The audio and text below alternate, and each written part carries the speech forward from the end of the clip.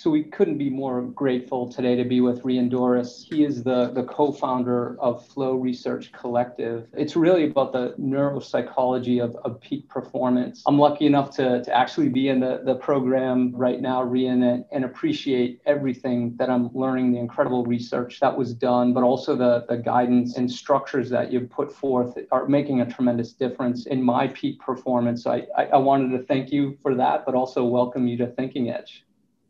Thank you so much for having me, Ed. I appreciate it. And it's been just a joy to get to know you a little bit and to hear about the positive impact that our training has had.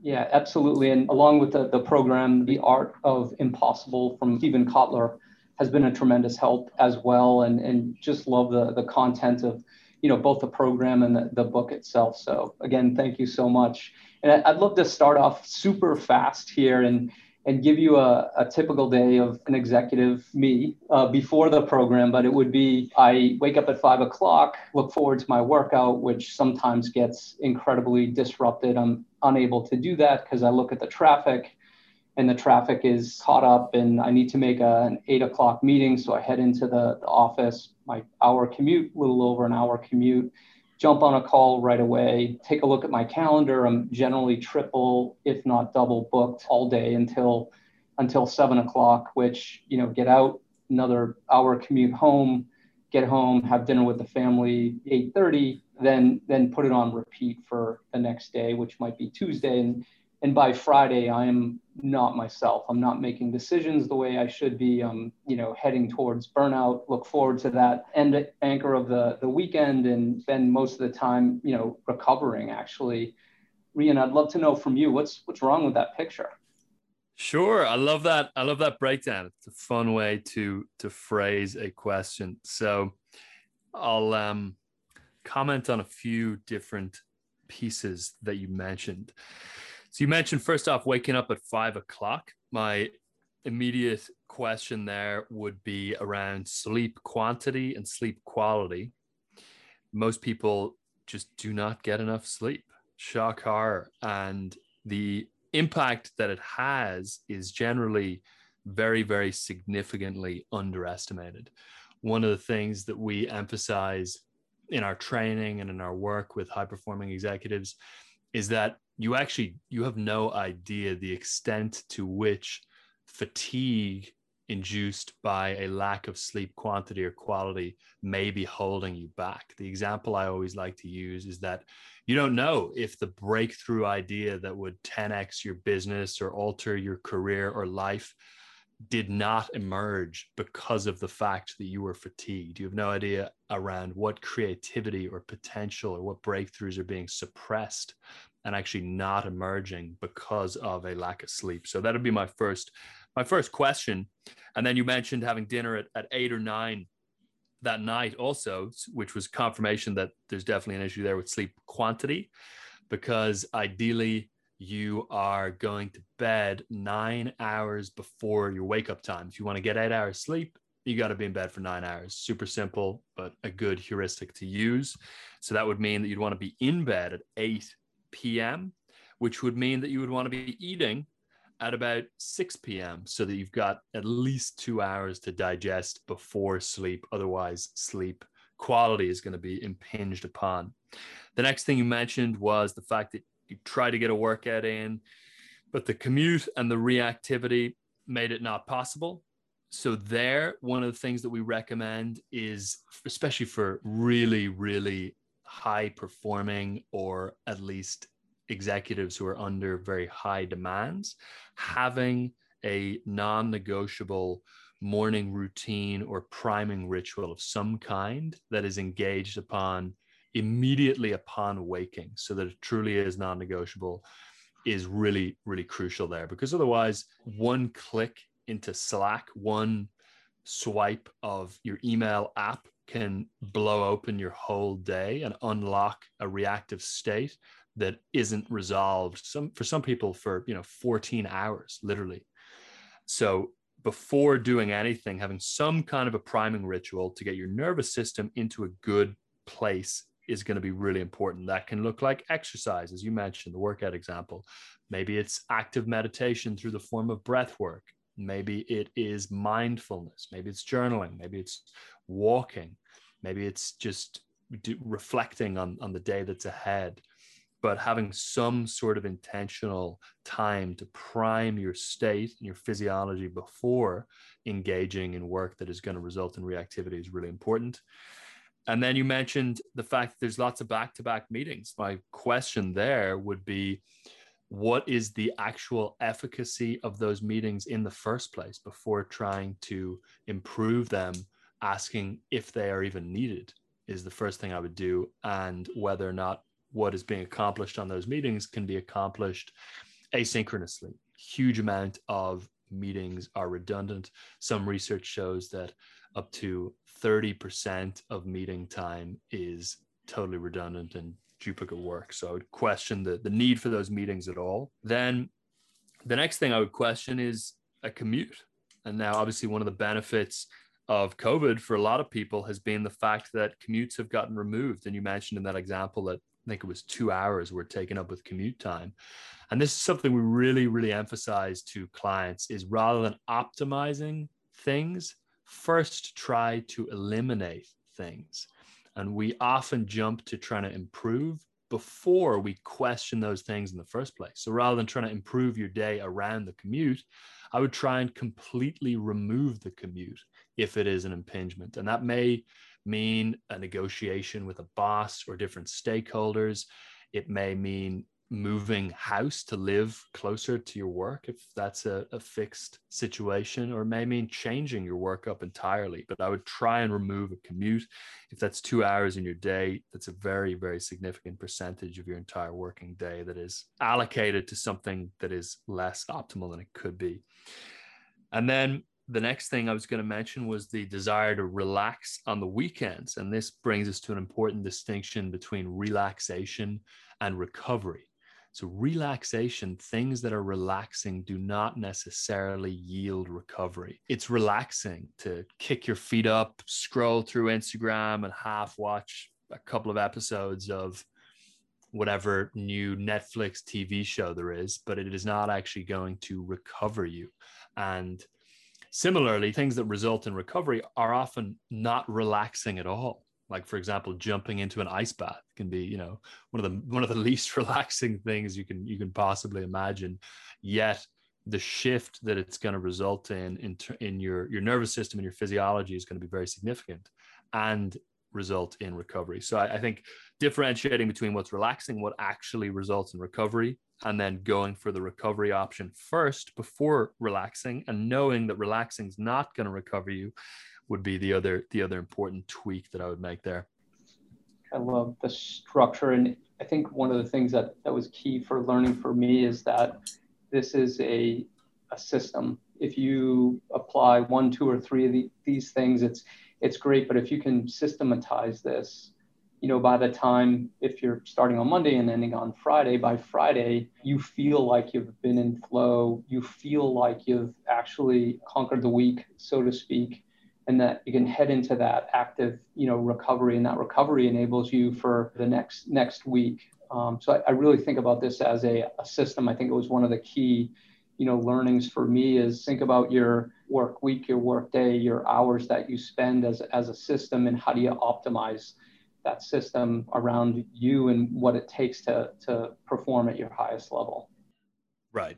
Exactly. Thinking of it as a system is really helpful. And I think one of the important elements of that is aiming for automaticity and habituation, and aiming to make these things automatic parts of how you operate, so that there is not conscious effort or conscious exertion required in doing a morning ritual or an evening routine, or whatever the practice or habit may be, but that it's just part of daily operation in the same way that showing up for your work calls is. I think that's a really important piece. That's great.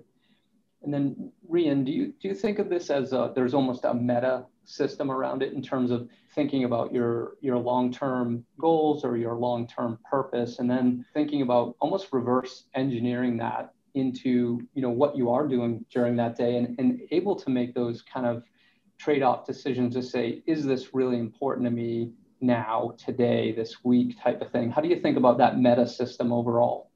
Yeah, it's a great question. So there is a number of things that are not necessarily habits or actions that would be done daily, but that are overall things that are ideally put in place in life, which are going to then improve your performance within your more specific daily actions. So I'll give a couple of examples of this.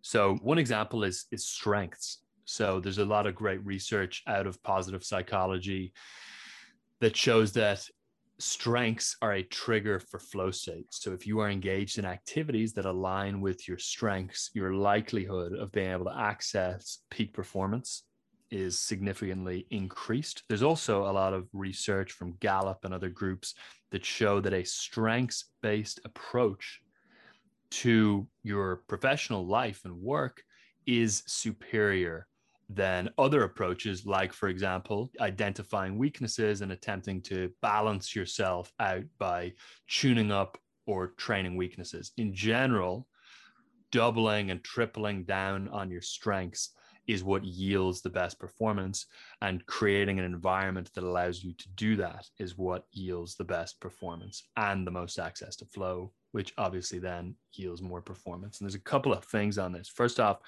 it ends up becoming a feedback loop where once you identify your strengths and those things that are natural to you, we often refer to them as invisible skills. They're the things you're so good at that you don't even think you're good at them because they are so innate that you have no conscious awareness of you being good at those things.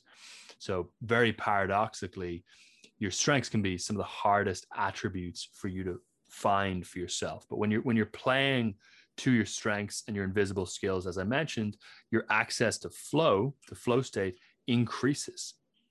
And that means that you're going to spend more time, because flow is an autotelic state. It's a state that is an end in itself, that is extremely pleasurable and enjoyable. It means that you're going to spend more time doing those things that get you into flow, which is then going to make you better and better at those things. So your strengths tend to compound in a circular fashion, where you're good at something, so you get into flow doing it, so you do it more, so you get even better at it, so you get into flow even more doing it, and around and around and around it goes. And when you can get those sorts of compounding flywheels set up in your work and life, things can really start to effectively take off. So that's one of the first big important pieces of the meta game is identifying your strengths, which is a long and can be a challenging process, and then building your life and your career around it. And that may mean making big changes that take years to fully implement, but that are absolutely going to be worth it on the whole.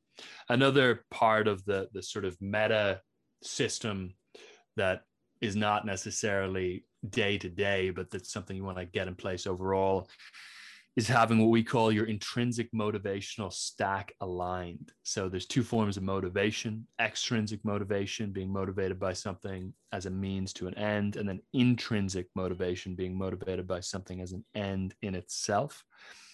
The problem with extrinsic motivation is that we tend to, especially if we're peak performers, we tend to reach that end.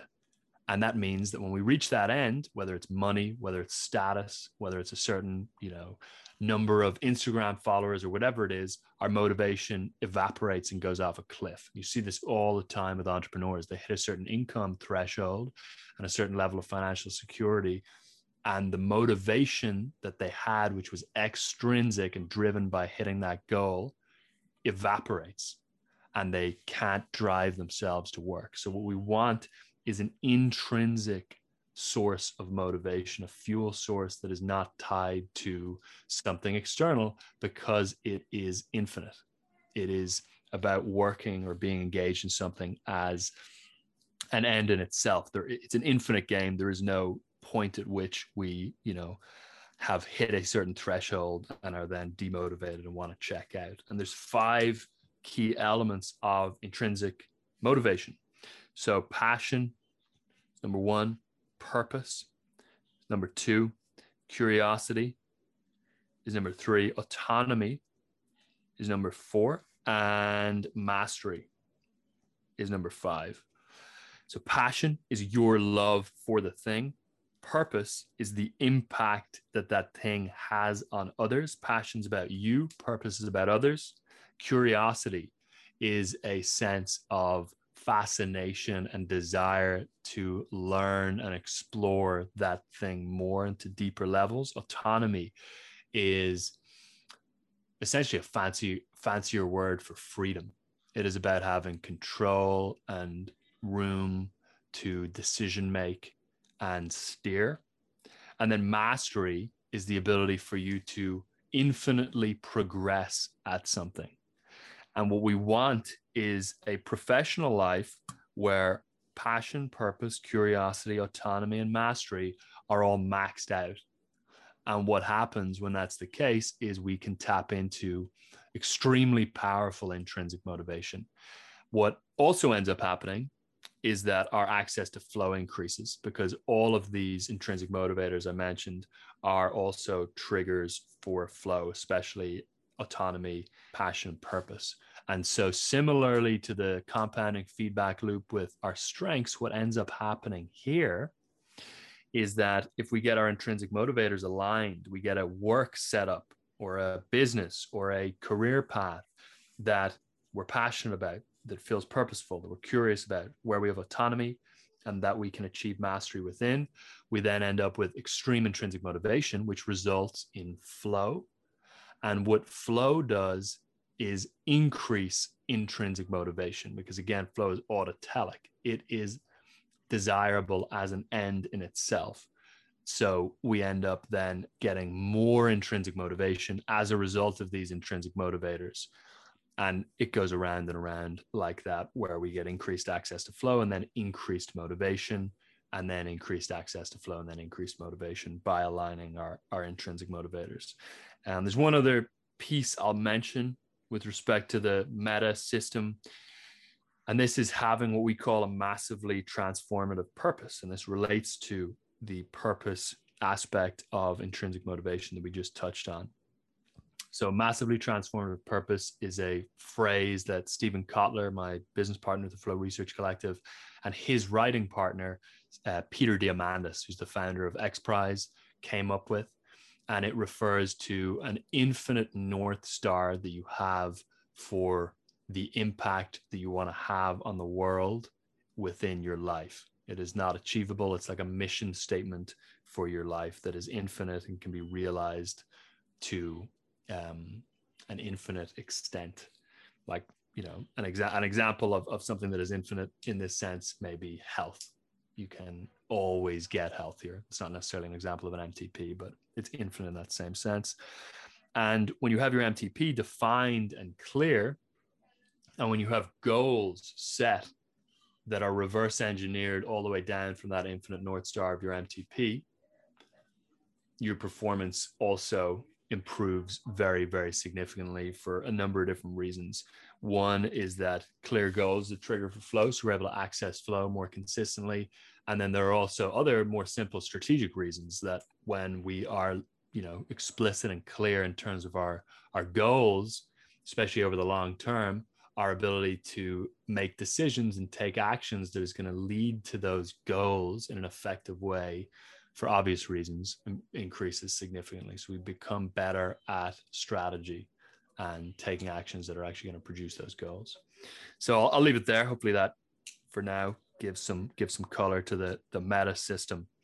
And I'd really love to know, you've probably seen hundreds, if not thousands, of folks seeking flow in different ways. And I think of almost the ultimate flowy person would be a snowboarder, right? They love their craft, they're super passionate about it, always looking to get better. They've mastered it to some degree or another. So flow actually in that context makes complete sense. Hey, I was in flow. I went down my mountain and conquered it. It was beautiful, and then I kind of shift to the right a little bit and say, entrepreneur, they probably know what flow is, or a coder in a startup knows what flow is, because your mission, your purpose, your passions are aligned around a cause, whatever that cause may be. And if I shift far right, I think about someone in a large enterprise, right? How would you kind of advise someone that is seeking to be that corporate athlete, that is seeking that flow within an enterprise? You've probably seen folks like this. How would you advise them? What are the three things that you'd say to start with to become that corporate athlete? And it could reflect back on the meta system or others, but what would you recommend to them? How would you advise them to get into that flow state? Yeah, it's a great question. I like the spectrum of flow there. The answer, unfortunately, is it depends. It depends on what the external environment is. In some environments, they are so poor, they block flow to such an extreme extent that my advice would just be just get yourself out of that environment, no matter what it takes, even if it involves going back to university or whatever it requires. But in certain cases, that is. But in general, I think what's helpful to mention is that the reason the snowboarder is able to access flow within snowboarding, the reason the entrepreneur is able to access flow within a startup, is because those activities are rich in what are called flow triggers. And these are psychological and environmental preconditions that result in us being driven into a flow state. And there are lots of different triggers. There's about 20 different flow triggers. To give some examples: novelty, complexity, unpredictability. They're all things that are present in snowboarding.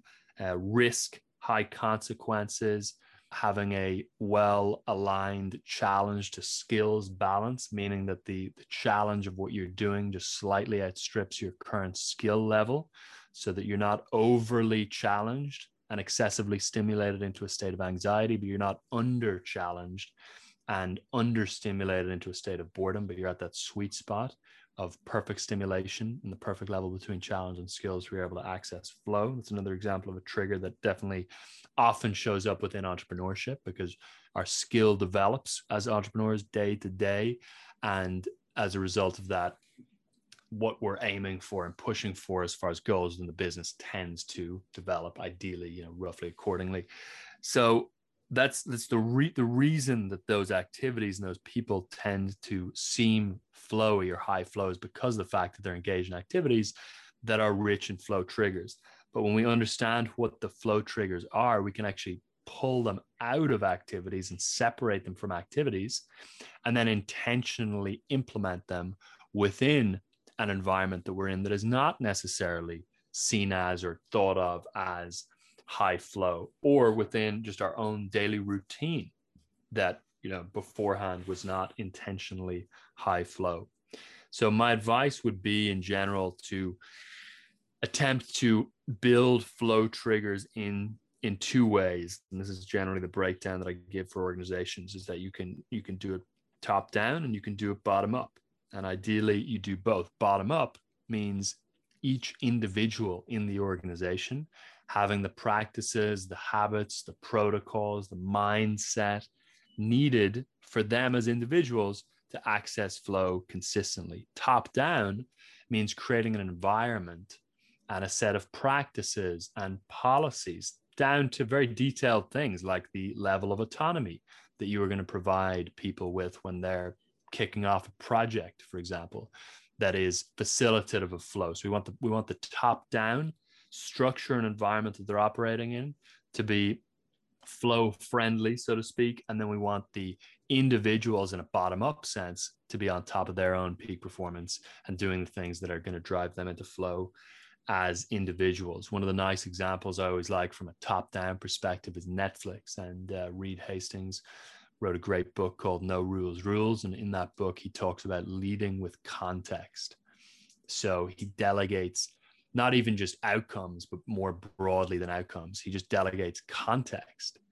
So he doesn't even necessarily say what the outcome he wants is. And he definitely doesn't say or delegate the process or the means to achieving that outcome. He educates his employees and his partners at Netflix on the context, and gives them the autonomy to determine what the outcome needed is for the business. And then also, of course, the autonomy needed to figure out how to best achieve that outcome. So that's a nice example of, a very flow friendly environment from a top down perspective.